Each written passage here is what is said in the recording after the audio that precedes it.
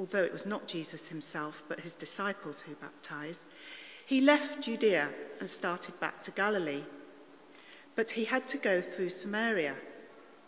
So he came to a Samaritan city called Sychar, near the plot of ground that Jacob had given to his son Joseph. Jacob's well was there, and Jesus, tired out by his journey, was sitting by the well. It was about noon. A Samaritan woman came to draw water, and Jesus said to her, "Give me a drink." His disciples had gone to the city to buy food. The Samaritan woman said to him, "How is it that you, a Jew, ask a drink of me, a woman of Samaria?" Jews do not share things in common with Samaritans. Jesus answered her, "If you knew the gift of God and who it is that is saying to you, 'Give me a drink,' you would have asked him, and he would have given you living water." The woman said to him, "Sir, you have no bucket, and the well is deep. Where do you get that living water? Are you greater than our ancestor Jacob, who gave us the well, and with his sons and his flocks drank from it?" Jesus said to her, "Everyone who drinks of this water will be thirsty again. But those who drink of the water that I will give them will never be thirsty. The water that I will give will become in them a spring of water gushing up to eternal life." The woman said to him, "Sir, give me this water, so that I may never be thirsty or have to keep coming here to draw water." Jesus said to her, "Go, call your husband and come back." The woman answered him, "I have no husband." Jesus said to her, "You are right in saying, 'I have no husband,' for you have had 5 husbands, and the one you have now is not your husband. What you have said is true." The woman said to him, "Sir, I see that you are a prophet. Our ancestors worshipped on this mountain, but you say that the place where people must worship is in Jerusalem." Jesus said to her, "Woman, believe me, the hour is coming when you will worship the Father, neither on this mountain nor in Jerusalem. You worship what you do not know. We worship what we know, for salvation is from the Jews. But the hour is coming, and is now here, when the true worshippers will worship the Father in spirit and truth. For the Father seeks such as these to worship him. God is spirit, and those who worship him must worship in spirit and truth." The woman said to him, "I know that Messiah is coming, who is called Christ. When he comes, he will proclaim all things to us." Jesus said to her, "I am he, the one who is speaking to you." This is the word of the Lord. Thanks be to God. Helen, thank you very much. Let's pray together.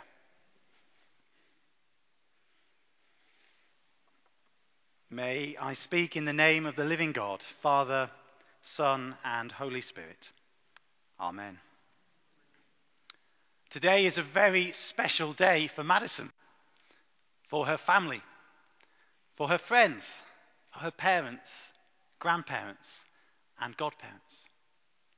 And I'm sure each and every one of you have hopes and dreams for Madison. Hopes for a happy life. Dreams for her to be healthy, successful. Dreams for her to live a full, content, and satisfied life. And each and every one of us have the same sorts of dreams. Whether we're the youngest here today or the oldest, whether it's the first time you've ever stepped foot in a church or you've been here for decades, every one of us wants a satisfying life. And this morning, in this passage, we hear a conversation between Jesus and a Samaritan woman.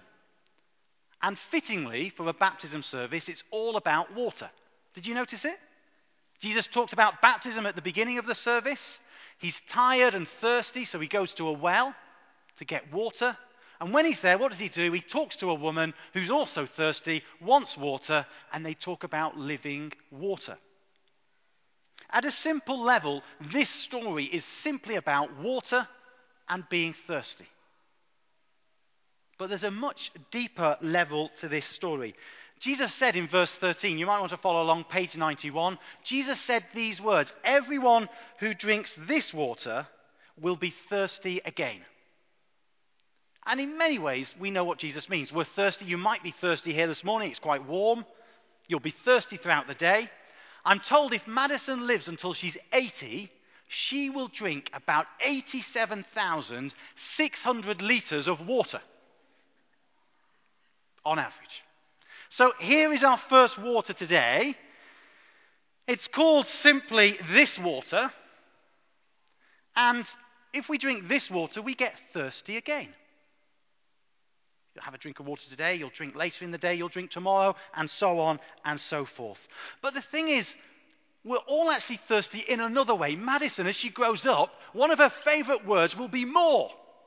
And again and again. And if you've got kids, you know those words. More, again, again. But actually, as we grow older, more is one of the mantras of our lives. We're thirsty people. And so we want more money. We want more clothes. We want maybe better houses. We want better partners. We want more money, more stuff, more friends, more recognition. We're thirsty people. And so we think, if only I had that holiday, or if only I was like that person, or if only I had those things, then I'd be satisfied. Everyone is thirsty. I don't know if we realize this, but even the most successful, the most famous, the most popular, the richest people in our world, even they say they're thirsty. So someone like Madonna. She's had quite a good life, I'm sure we'd agree. Madonna says, even though I have become somebody, I still have to prove that I am somebody. My struggle has never ended, and I guess it never will. She's a thirsty person. What about Jim Carrey, celebrated actor? He said this, "I wish everyone could get rich and famous and have everything they ever dreamed of, so that they would know it's not the answer." Now, I've done the actions today. I'm only going to sing for you now. But you know this song? I can't get no satisfaction. I'm going to stop there. You'll be glad to know. But Rolling Stones sing that they can't get no satisfaction. Everyone's thirsty. Everyone. And this is what C.S. Lewis, the author of Narnia, The Lion, the Witch and the Wardrobe, this is what he said about this idea that actually we're all thirsty people. Most people, if they had really learned to look into their own hearts, would know that they desperately want something that cannot be had in this world. And he says even the best of things in life, even the best of marriages and relationships, of families, of jobs, of holidays, he says they still leave us thirsty. And he says, in the end, most people have two options. One is we keep chasing the rainbow, keep trying to find something to satisfy our thirst. Or, he says, we become cynical. And we think there's no such thing as ultimate satisfaction. And we just have to put up with the life that we've got. But Jesus this morning offers us something very, very different. The Christian answer is a baby is hungry, and so there's such a thing as food. A baby duckling wants to swim, and so there's such a thing as water.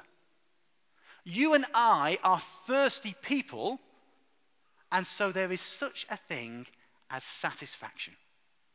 Lasting satisfaction, true satisfaction. And perhaps you never thought you'd hear the name Russell Brand in a church before, but the comedian, the actor, the author Russell Brand, he says this about thirsting and satisfaction.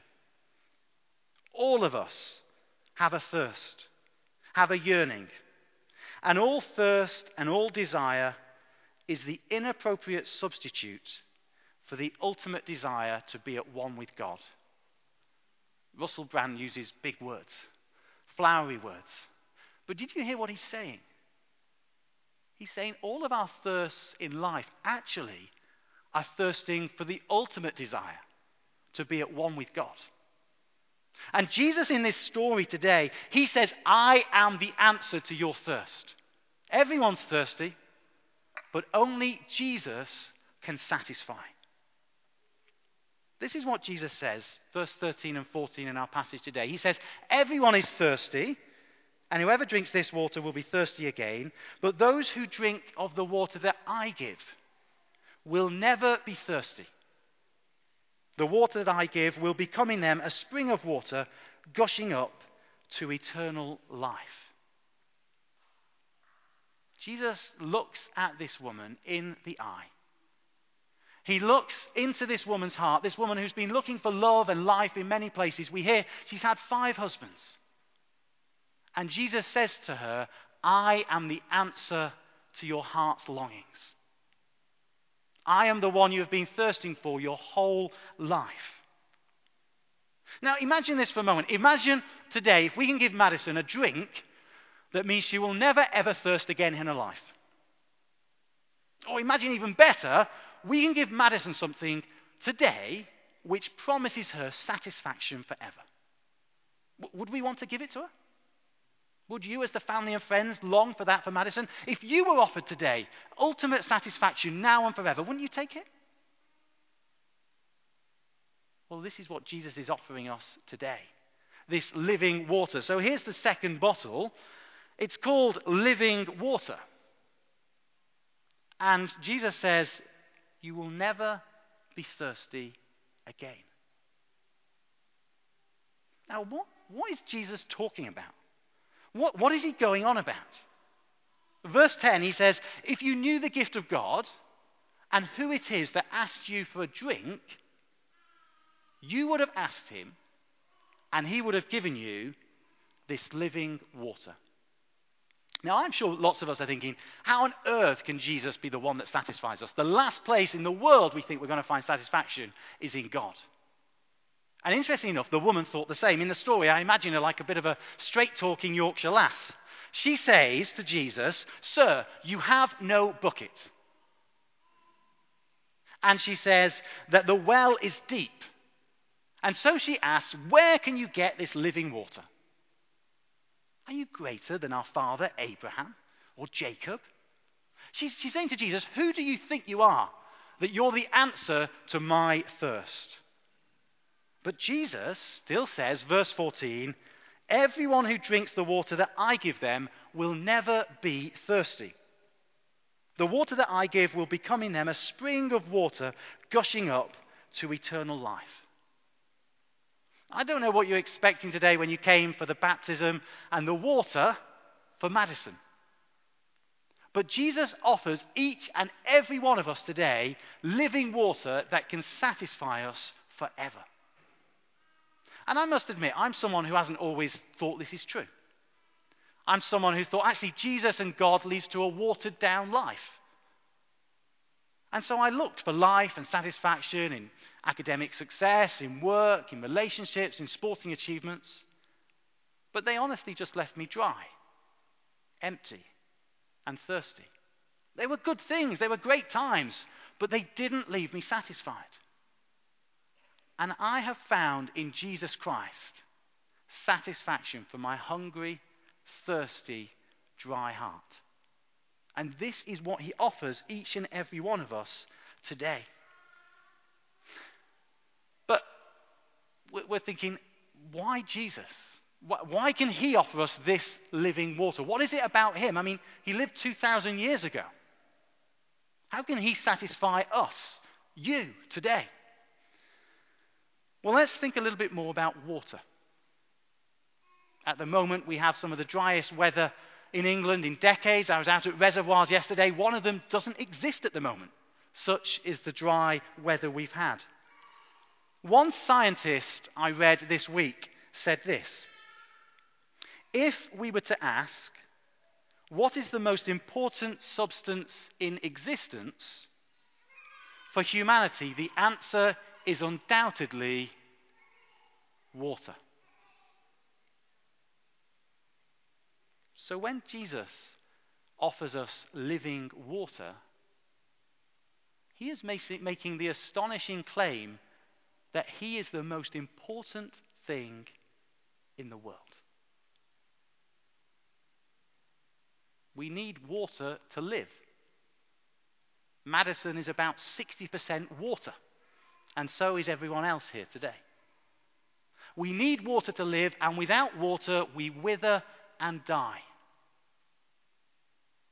And the Bible describes God as the fountain of living water. And Jesus is saying, I am that living water. I am God come to earth to reconnect you with your Maker. I am the God who knows you and who loves you and can satisfy your thirst. At the beginning of John's Gospel, John, the author, makes this astonishing claim that Jesus is the one by whom everything was made. So everything you enjoy in life comes from Jesus. Your next heartbeat, your next breath, we only have it. I only have it because of Jesus. And so if we go without Jesus, then we wither and die on the inside. That's why we're thirsty and empty. But Jesus is the one our hearts were made for. And so he offers us this living water that means we will never, ever thirst again. And he says all we've got to do is ask him for it. When I was 13, I had the privilege of going to Uganda to visit my oldest brother. Jonathan was a water engineer. I hear Wayne's been in the engineering industry. And my brother was in the engineering world. He was a water engineer. And he worked in South Uganda, taking water to villages where they had none. And I remember one occasion driving along the dusty roads, very sheer drops, terrified for my life, looking out on these tiny little villages so far from anywhere. And as we got to the villages, these people were so glad, so thankful to be given fresh, clean water. And Jonathan, my brother, worked for a charity called Tear Fund. And on all their vans and Range Rovers, on all their T-shirts as they went out to the villages, they had a slogan saying this: water is life. Jesus is the water of life. Jesus is the water of life. He is the one who can satisfy our thirst. And so as I draw to a close, what are we going to do with this ourselves? What will we do about what Jesus says? Well, I'm sure some of us have all sorts of questions. We don't believe it's true. And you're like the woman at the beginning of the story. Well, let me invite you to find out more about Jesus. Come back to church. Church isn't a place for moral people or people who are better than you. Church is simply thirsty people who have found where living water truly is. But maybe some of you here today, you came for the waters of baptism, but you've heard about the living water that Jesus offers, and you say, you know what, I want some of this. I want this in my life. I want to be reconnected to the God who knows me and loves me. So what have we got to do? Well, think about a drink. How do we receive a drink? We simply take it and take it inside us. That's all we do.